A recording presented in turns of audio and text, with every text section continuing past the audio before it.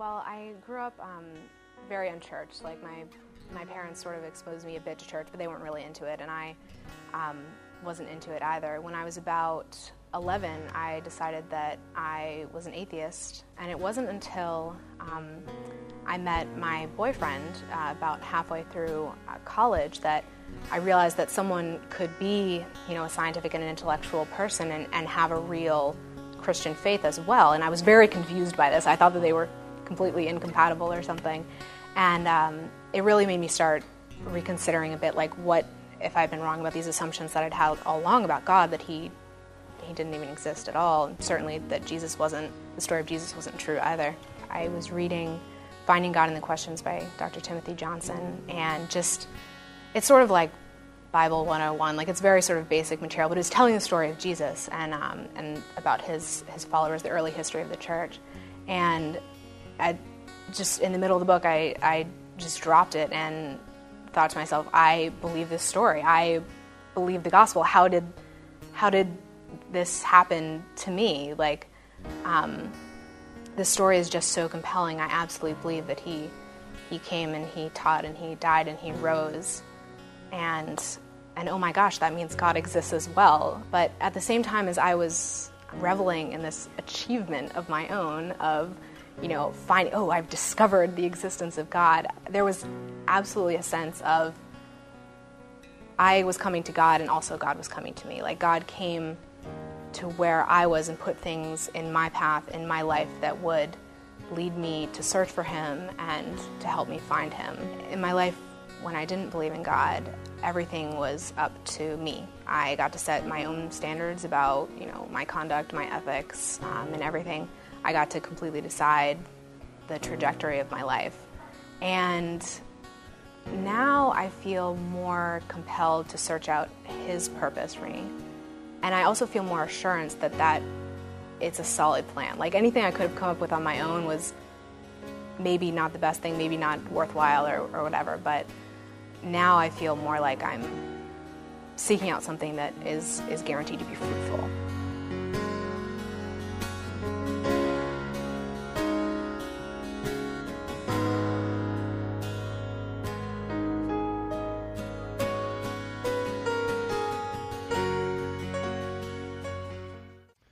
I want to welcome all of you here. I know that for those of you that are right now watching me on video, this might be a little unusual to watch a pastor on video or that whole concept. We are one church that meets in 4 different locations, and this weekend we have 12 different services that I know that many of you at different times will be at as you're watching this.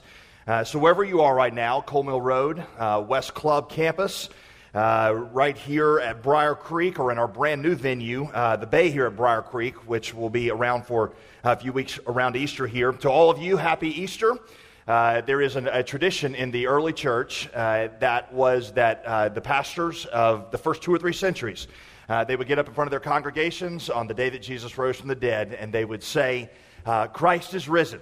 And the congregation would respond in unison, Christ is risen indeed. And so to connect ourselves with almost 2,000 years now of history of celebrating what Jesus did 2,000 years ago, we're going to do just that. All right, so I'm going to say Christ is risen, and I want all of you at every campus that we have that are watching this to respond together now in unison that Christ is risen indeed, okay? Christ is risen. Christ is risen indeed. There you go. All right. We are in the midst of a series called Unexpected. And the idea is that Jesus' encounters with people were almost always unexpected. Jesus had a way of shattering ideas and expectations, boxes that we wanted to put him into. He rarely did what he was supposed to do. And he ended up being crucified mostly by religious people because he didn't do what they thought he should do. Today we're going to talk about an unexpected answer that Jesus gave to a guy named Nicodemus. It's in John chapter 3. If you have your Bible, John is in the New Testament. It is the 4th book in the New Testament, Matthew, Mark, Luke, and John. If you don't know where that is, then you open the Bible, if you have one, to the table of contents, and you just find where John is, and if the person next to you makes fun of you for that, I'll have them thrown out, okay? I can do that. So you find John, and you look at it. If you don't have your Bible, I'll put it up here on the screen for you. All right, now Nicodemus, as I'm going to try and show you, represents 2 different kinds of people. The first is he represents people who have opinions about God. Nicodemus has his own ideas about who God is and how God should behave, and he doesn't mind sharing them with Jesus, or even telling Jesus that Jesus is wrong in a few areas about God. That's not the smartest strategy, by the way. He probably didn't realize that, but it's not. I'd say that most of you here have some definite ideas about God. I know not all of you are Christians. In fact, some of you are against organized religion precisely because you think organized religion conflicts with what you think God is like. I was watching Dateline the other night, and they had 4 people on there talking about whether or not Satan was real. And one was a really outspoken Christian pastor, and another one was a guy named Deepak Chopra, who is, as you know, or many of you know, the spiritual mentor for America's pastor Oprah. And he told this pastor that he shouldn't be saying that his view was the only right one because his idea was primitive. And what occurred to me as he was saying that it was that Deepak Chopra's opinions are every bit as opinionated as this pastor's was. Everybody has opinions about who God is and how God behaves and what's right and what's wrong. Right, Nicodemus also represents your average religious person, somebody who is moral, somebody who is good. Actually, when it came to religion, Nicodemus was varsity. He was what they called a Pharisee. Pharisees were people who took moral goodness to a whole nother level. The Pharisees had 613 official commands, not to include all the other fine print about pretty much everything. For example, if you ate and forgot to say the blessing when you ate, they said that you had to return to the place where you ate it and say it on location before the food digested. So 10 hours later, you remember, I forgot to say the blessing. You got to truck back to the restaurant. Sometimes I think of how funny that would be today. Excuse me, I ate breakfast here this morning. I'm going to need everybody to move out of this spot. Waiter, I need you to stand over here. We're going to have to resimulate this meal as I say the blessing. The Pharisees clarified that children weren't responsible to say the blessing until they could eat something the size of an olive. Once you can eat an olive, though, you're on. You're responsible. By the way, totally would not work for my kids. I'll be like Allie, who's my 3-year-old. Allie, you want to say the blessing? No. Kids are just not spiritual, I think. But Pharisees, in addition, had a bunch of religious rituals, little ceremonies that you had to go through. And if you did them, God was happy with you, and probably you would go to heaven. You'd be okay. Think stuff like baptism, or in some traditions, confirmation. Or in the tradition I grew up in, you prayed a prayer and you shook the preacher's hand and you got baptized, and a number of traditions that we had around that. All right, so people who have opinions about God, or people who are religiously ritualistic, that's who Nicodemus represents. And in John 3, he has a conversation with Jesus about what God is really like and who is going to heaven, who God approves of. And Jesus gives him a rather surprising, unexpected answer. Verse 7, truly, truly, says you must be born again. We're going to talk about what that means because it's probably a phrase, born again, that you have heard, but it's one of those phrases that most people, I find, don't understand. They just misunderstand that concept. This week, the NCAA championship game on Monday night, I bought my kids little Carolina shirts to wear on Monday. Now, before you Duke fans get mad, I'm just going to tell you the way things are at my house is whichever team has made it the farthest, we pull for, because I realize that for some of you that is totally anathema. But we just figure that if one of them wins, it's good for the ACC, good for the Triangle, good for our church. We're pulling for Jesus, and so that's who we pull for. All right, so I bought them Carolina shirts, and on the way, I was driving them to school on Monday. On the way, my 3-year-old just announces she doesn't want to wear a shirt. Why not? I don't like Carolina. I don't want to pull for Carolina. All right, no, hold on. It's not the point here. So you don't want to pull for Carolina? She says, no, I'm pulling for the princesses. The princesses. Like, Ariel and Cinderella and Aurora, because that's just her world, She doesn't understand. She has a very childish concept. Well, a lot of people misunderstand this concept. Right? For some people, when you say born again, it brings up the idea of an emotional, deeply cathartic, religious awakening. You think about that old George Clooney movie, Brother, Where Art Thou? where his brother gets caught up in this moment. He gets singing, and before he knows it, he's down in the river, and he's chanting, he's getting baptized. Rick Langston, our campus pastor over at Cole Mill Road, all of our campus pastors last week shared how they came to Christ, and he was talking about how he was in a church service, and they kept singing "Just As I Am."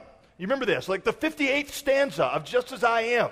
He walked forward. He didn't even know why. There's just a group of people going forward. He said, when I got down there, I didn't know what was going on. Nobody was talking to me, but everybody was swaying and going, "Thank you, Jesus. Thank you, Jesus." I didn't know what, so I started saying with him, "Thank you, Jesus. Thank you, Jesus." And after a while, I started crying, and then I made my way back to my seat, and then later my grandma told me, "I've been born again. I've been born again." And somebody asked me, like, "You know what that means?" And he's like, "No, but thank you, Jesus. Thank you. Thank you, Jesus." It's an emotional experience for a lot of people. Other people think it means converting to some tight moral structure or maybe even a political platform. And many people are not really excited about being a part of that. In fact, I found this rather humbling this week. Pollsters say that over 70% of Americans would not want a born-again Christian as their neighbor. I was like, ouch, I'll lower property values? And then I found this other stat that said that half of all Americans claim to be born again. And so I put that together, and I'm like, that means most born-again people wouldn't want to live next to other born-again people. I don't really know what that means, but anyway, I'm going to show you that both of these definitions of born again are wrong.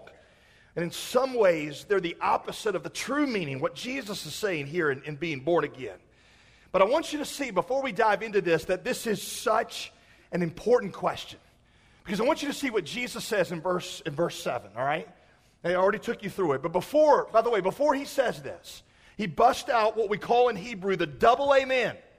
The double amen, truly, truly. All right, if you got some of your translations, say verily, verily. Right, that's kind of like in Hebrew when you got called by your full name as a kid. My name is JD, and when my mom and dad broke out the James David, that meant that I was really in trouble and I better pay attention. He says, truly, truly, you must be born again. Now, I want you to think about something, all right? And that is that if Jesus has any validity to you whatsoever, you think he's a great man, you think he's a wise teacher, a misunderstood rebel, whatever, okay? You give him any validity whatsoever, you ought to pay attention because he says in unequivocal, crystal clear terms, you must be born again if you have any ambition of ever walking through heaven's gates. That means that if you are not born again, then you are staking your entire hope of eternity on the fact that Jesus was wrong here. And if you're okay with that, then fine, all right? But you should know what you're doing. Jesus said that unless you are born again, you will never see the kingdom of God.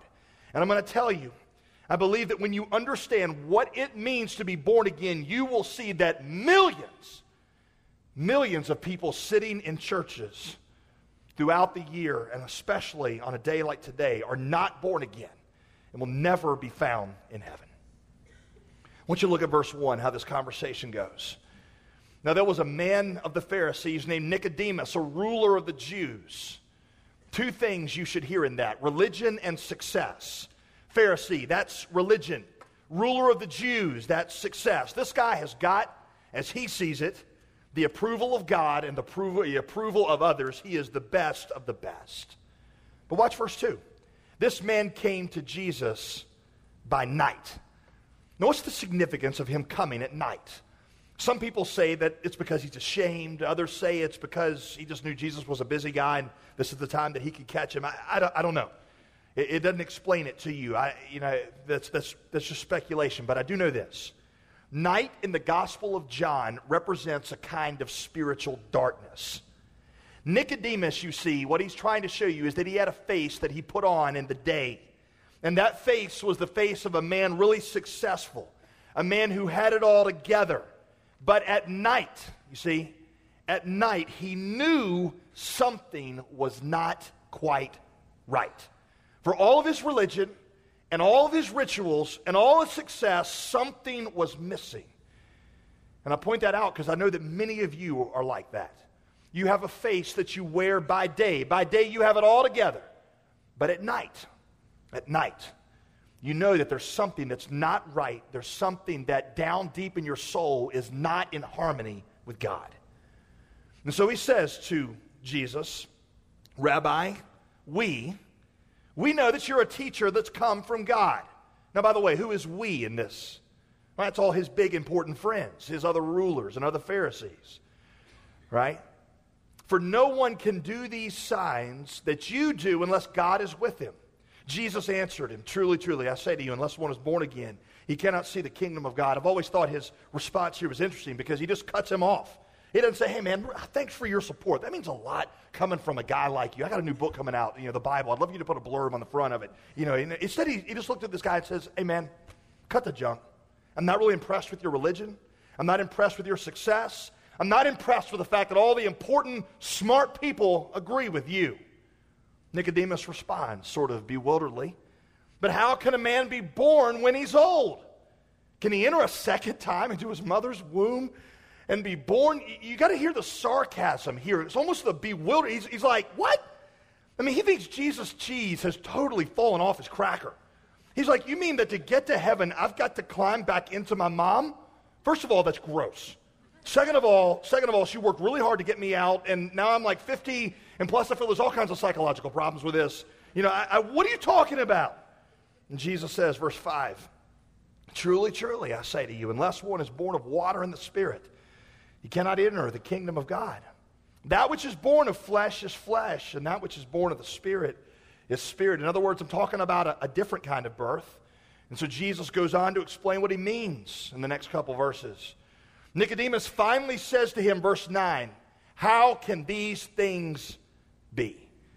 And so Jesus bust out the double amen again. He said, truly, truly, I say to you, by the way, don't miss this little bit of Jesus sarcasm here. Who is the we now? Remember, Nicodemus had said, me and all my important friends, think you're a teacher come from God. And Jesus is like, well, that is me, the Holy Spirit, and God the Father. This is what we think, just say it, okay? That's all I'm going to tell you. We speak of what we know and bear witness to what we've seen, but you do not receive our testimony. All right, in this passage, there are 3 dimensions of being born again that Jesus covers. We'll walk you through them one at a time, rather briefly, okay? And then ask you the question, have you been born again? Here's number 1. You must be born again to a new source of authority in what you think about God. You must be born again to a new source of authority in what you think about God. Nicodemus has objections with what Jesus teaches. Being born again doesn't make sense to him. It seems impossible. The whole concept is offensive. But what Jesus' response to him is not to try to reason it out with him. He says, look, you need to decide, Nicodemus, who gets to determine what is true? Are you really in a place to contradict what I tell you about these things? You see verse 13? Here's his logic. No one has ascended into heaven except he who descended from heaven, the Son of Man. What he's saying is, Nicodemus, you've never ascended to heaven and seen ultimate truth from God's perspective. So your opinions about God, no matter how lofty, no matter how intelligent, no matter how sophisticated, whether or not you have more degrees than a thermometer, right? They're just opinions. You don't speak from authority, and you don't speak from experience. Me, on the other hand, at least I claim to, come down from heaven, and I speak of what I actually do know and understand and have seen. Here's an analogy I use a lot. I'm sure I've used it in teaching you. I use it quite often when I'm talking one-on-one with people. But basically what Jesus is saying there in verse 13 is, if you'll just kind of go on a little mental experiment with me here. Imagine for just a minute that we were the only people who had ever lived. And for all of our lives, we'd only been in this room. This room has no doors, no windows, no way in, no way out. And for as long as we can remember, we've only been right here, and we are the only people that each other knows. All right, well, one day, the philosophical among us get in an argument about what's on the other side of the wall. And so there's different theories out there. Some people think, it's a room just like this one. Other people think, no, it's nothingness. Some people think, it's a room, but everything's upside down and backwards. It's like the bizarro version of this room. And so we argue back and forth. After a while, these arguments become rather ridiculous, don't they? Because none of us have ever seen what's out there. We're just speculating. All right, that's what opinions about God are actually like. That's what opinions about ultimate reality are like, because none of us has really ever seen it. Nobody's ascended into heaven where God or ultimate truth would exist. Well, all of a sudden, if into this room, someone just appeared, just kind of came right through the ceiling, and it's this beam of light, and just came and just sort of hovered here about 10 feet above the ground, and just, just sort of was there, and says, "Hi, I'm from the other side of the wall," and begins to explain to us what's over there. Begins to tell us what we don't know. Let me ask you, listen, a carefully worded question. Can you contradict what he says? No. I mean, in order to contradict, you have to have experiences and facts of your own, of which you don't have any, because nobody's ever been on the other side of the wall. Do you have to believe him? No. But it's not because you can contradict him, it's just because you don't think he's telling you the truth. And so at that point, you have to decide, is this person who he says he is? Because if he is who he says he is, then what he says is true. That's what Jesus is saying to Nicodemus. He's saying, the question is not, can you understand, comprehend, or agree with what I'm saying? He said, the question, Nicodemus, is, am I who I say I am? Christian faith is believing that Jesus is who he says he is, and thus believing that what he says is true, even when it contradicts what you think. You see, I would say that Nicodemus is an American, probably more like an American than anybody else in the Bible except for Doubting Thomas. He says, we know, Jesus, you're a teacher come from God. In other words, Jesus, we know you're a great man, one of the greatest influences on Western thought. But we're not sure really about all this other stuff you're teaching. Some of it seems offensive to us, unrealistic, unscientific. That's what many of us do to Jesus. Maybe it's not being born again that's the difficulty for you. Maybe it's the whole problem of miracles. Maybe you object to what the Bible teaches about various aspects of morality. You feel like it's hopelessly outdated. Or maybe you have a problem when Jesus says that the only way to be saved is through him. Listen, I've got opinions about God, just like you. At times I've thought, if I were God, I would let all good, sincere people go to heaven. Well, I don't really think there should be a permanent hell. If I were God, good people would never suffer on earth. If I were God, everyone who tithed would never lose their job. If I were God, then if you're a good parent, then your kids will automatically grow up to be successful and love you. I thought, God, I'm going to be a good parent, and I'm counting on my girls marrying doctors and living next door and going to church where I preach, right? I think God should be intensely interested in my girls' swim meets because their little sense of self-esteem is on the line, and he should make them win every single time. I know some of you are like, well, my daughter's competed against your daughter. I don't care, okay? I think he should make them win. But sometimes God doesn't do what I think he should do. And I have to decide whether or not I get to define God or if God gets to define himself. I don't feel like it's different for me. I might be a pastor, but I'm just like you. So here's the question. Is Jesus who he says he is? And if so, will you submit to what he says about God? You see, at Easter, we celebrate the resurrection, which was the ultimate proof that Jesus was who he says he was. And that's what he's saying to the world. He says, hey, I know you can't substantiate it. I know you find this offensive, a lot of it. But am I who I say I am? Because if he rose from the dead, it changes everything. Got a letter a couple of years ago from a guy named, I won't tell you his name, but he was a graduate student at Duke.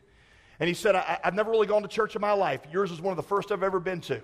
He said, but I'm intrigued by the message from the Bible that you are preaching. He goes, specifically, this whole deal about Jesus raising from the dead. Right? And then he just shifts into, he only called me by my last name for as long as I know him, Greer. And not Pastor Greer, just Greer. Greer, you need to help me decide whether or not Jesus rose from the dead. Because if Jesus rose from the dead, it changes everything. It changes what I major in. It changes what career path I take. It changes even who I will marry. I've got to decide, did he raise from the dead? That is a very well-articulated statement of the issue. Is Jesus who he says he is? Listen, I know that you are smart people. We got more PhDs here in the Triangle than anywhere in the world. And I know that many of you have ascended high with your knowledge. But do you really think that you can know it all? Do you really feel like you can correct Jesus? Think about what you knew 5 years ago. And think about how you look at yourself 5 years ago from today's vantage point. Aren't you like me? I look at me 5 years ago and I'm like, what an idiot. Chances are, 5 years from now, I'm going to look back on me now and think, what an idiot again. Right? What do you think it looks like if Jesus is who he says he is?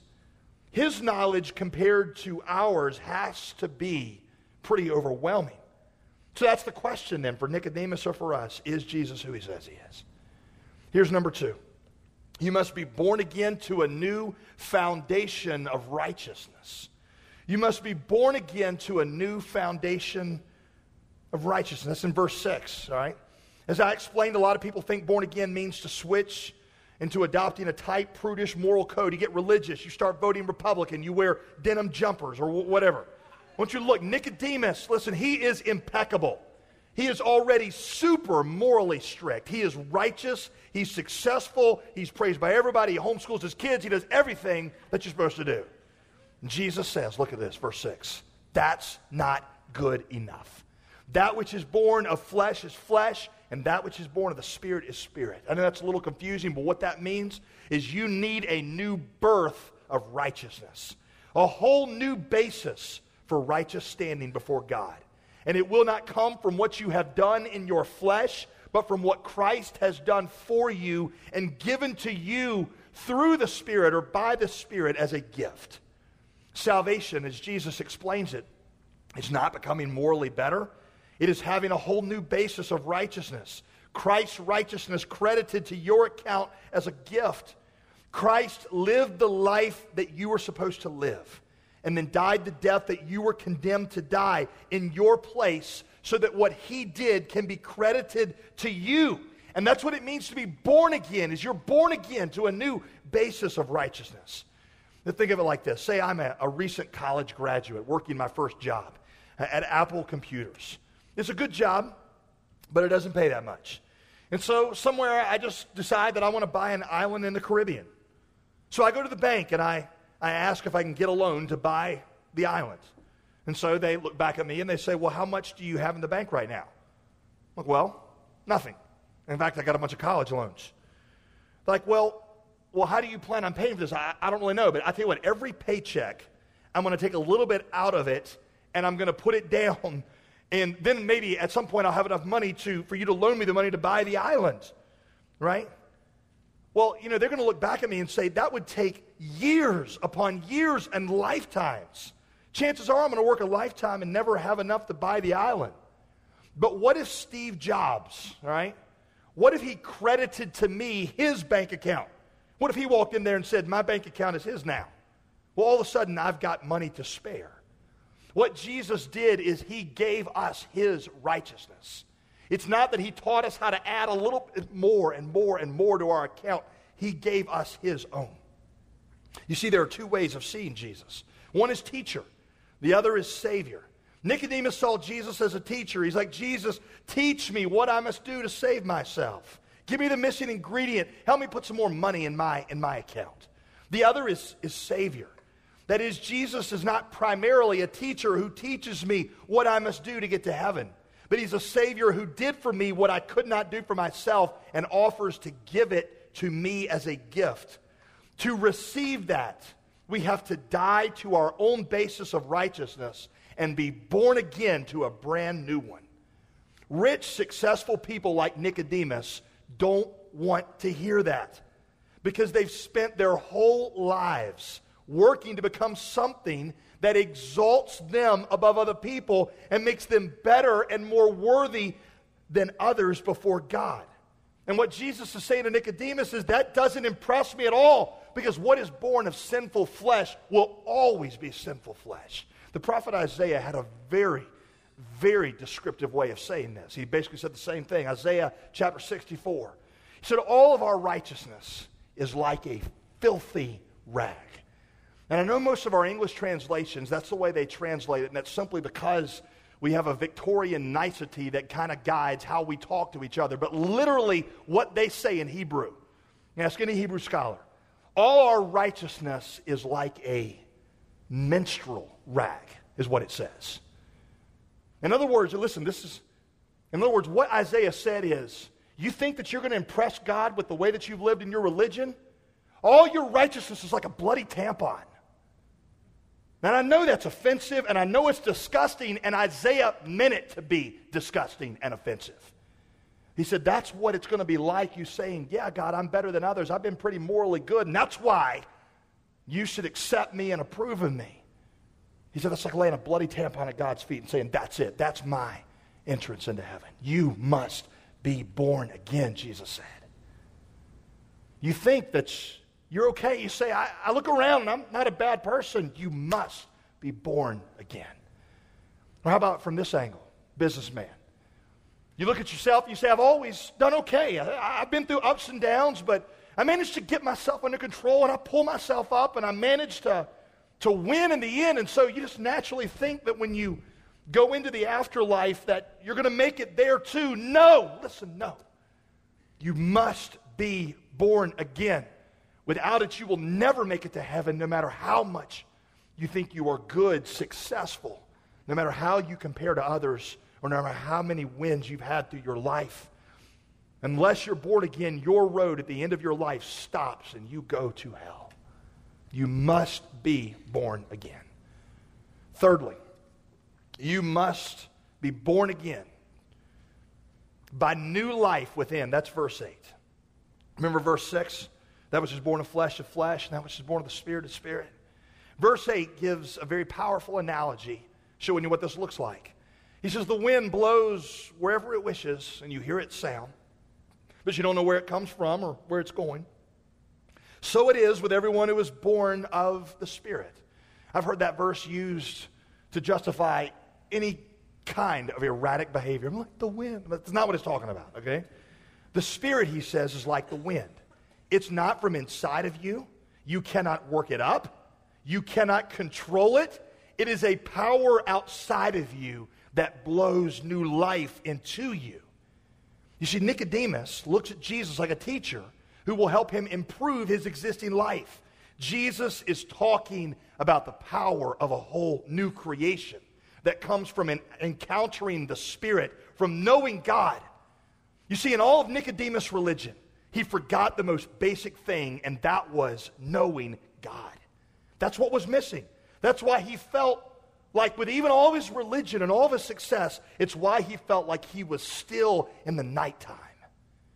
By the way, when Jesus uses this analogy, almost every Bible scholar agrees that he is going back to something that the prophet Ezekiel said in Ezekiel 36, where Ezekiel has a vision of a valley of dry bones, dead bones that have decomposed, and people that have decomposed, and there's nothing left except this heap of bones. And what God says to Elisha is, preach to these bones. And he's like, why would I preach to bones? They can't hear me. He's like, just do it. And while he's preaching to them, this wind blows through, and these bones get back into the right format, and then flesh fills these bones, and these dead, dry, dusty, rotting bones live again. And when he uses this analogy, what he's saying is, Nicodemus, you are that valley of dry bones.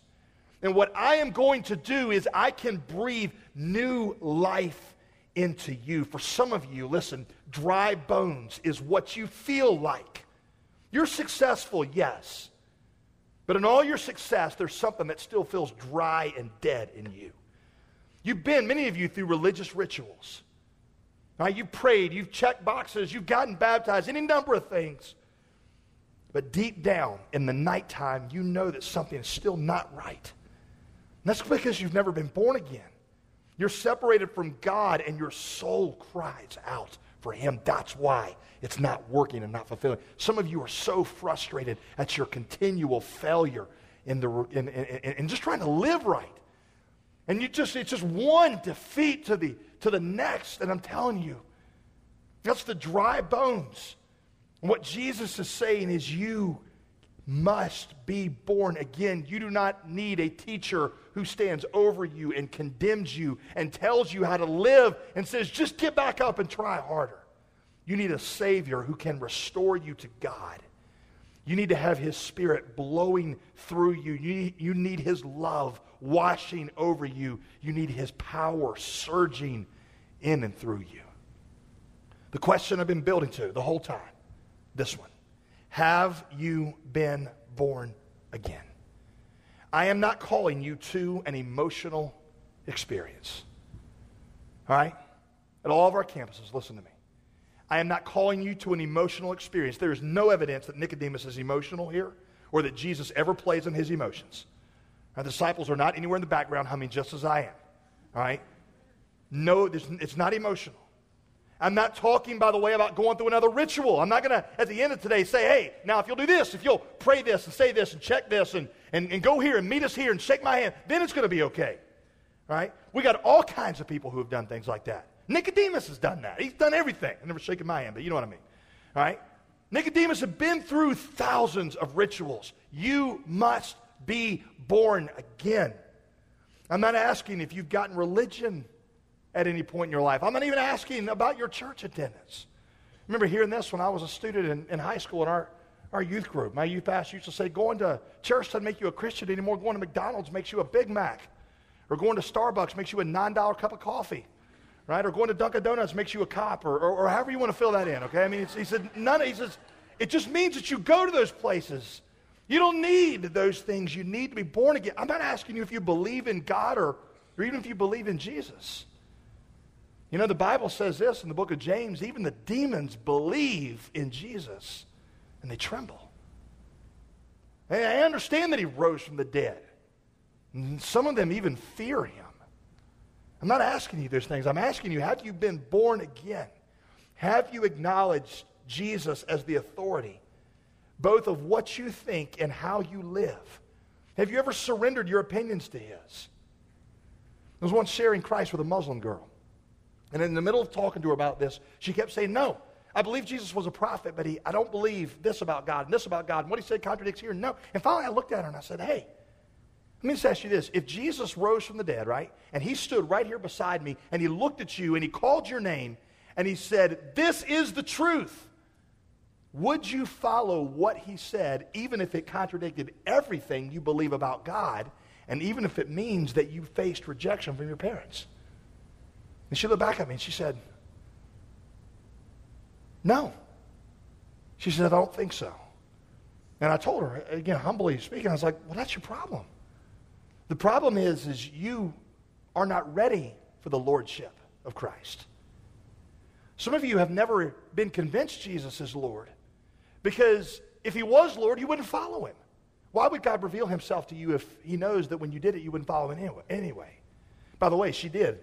A couple nights later, she found me the next morning and she said, last night I became convinced that I would follow God in truth everywhere, and I've decided to put my faith in Christ.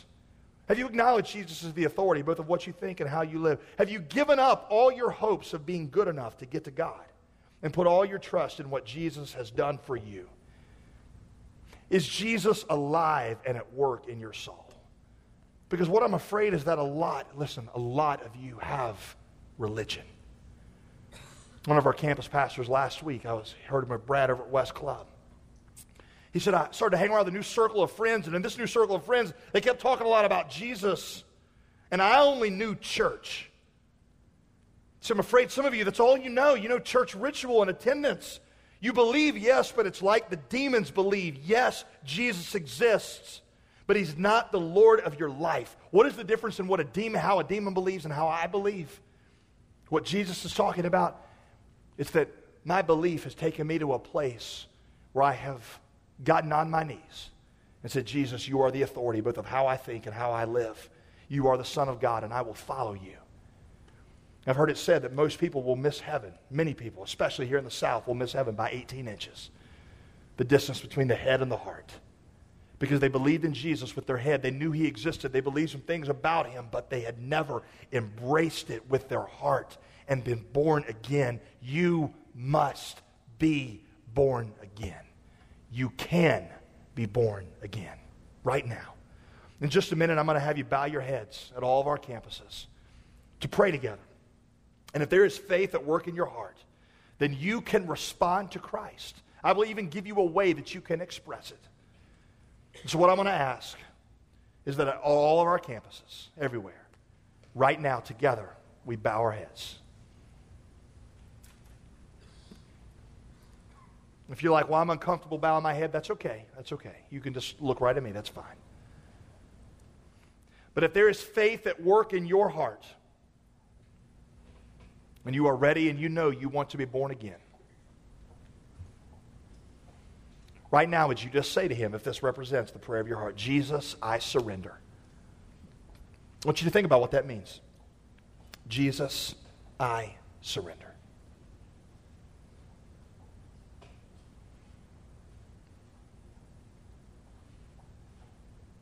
Jesus, I believe.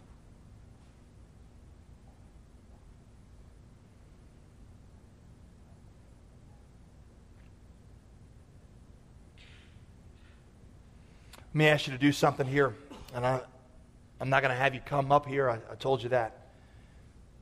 But I want you to acknowledge that. I want you to acknowledge it between yourself, between God. It's a very simple thing I'm going to ask you to do. Whatever campus you are, I'm going to ask you this question. If right now you are surrendering to and receiving Christ, would you do something that will take a little initiative, and that is right now just lift your hand and say, right now I am receiving Christ. Lift it up. The place where I am right now, if you're live in front of me, raise your hand. At our campuses, West Club and Cole Mill, our group meeting in the Bay, evening campus, raise your hand right now. I see those of you in front of me that have raised your hands. Father, I pray in Jesus' name for those whose hands are lifted up right now, not trying to go through a ritual, but are encountering Christ. God, it is not words of a prayer that save. It is Jesus Christ who appeared to Nicodemus and who calls for our obedience. God, for those that have prayed to receive you, God, I pray that this moment would be the most significant, life-changing moment of their entire lives. And I ask that in Jesus' name. Amen. We had some that raised their hand to say they're putting their faith in Christ. And would you put your hands together and let them know how much you rejoice with them. At all of our campuses, you guys clap, put your hands together. Here's what's going to happen. I want you to take a moment, okay? Before any of our worship teams come or our campus pastors, I want you to take a moment. I'm going to ask everybody at all of our campuses here to pull out your worship guide. And inside of your worship guide is a little card. And in that card right here, the sermon notes, there's a thing where you can tear it off. It says April 12, 2009. I want all of you right now at once to just rip it off, okay? And take it off so nobody feels funny about this. And if you prayed, all right, with me, I want you to indicate that on this card. We're going to ask everybody to fill this card out. And I'm going to give you about a minute to do so. But you'll see there's a space on the back where you say, I'm receiving Christ as Savior today. We would love for you to let us know that. All right, it's not so we can send you, a bunch of junk and come to your house. We're not doing that, okay? It's just so we can let you know how you can take some of the next steps and put that ball back in your court. So you take a minute. I'm going to give you a minute to fill that out and use the next 30 seconds, next minute to do that.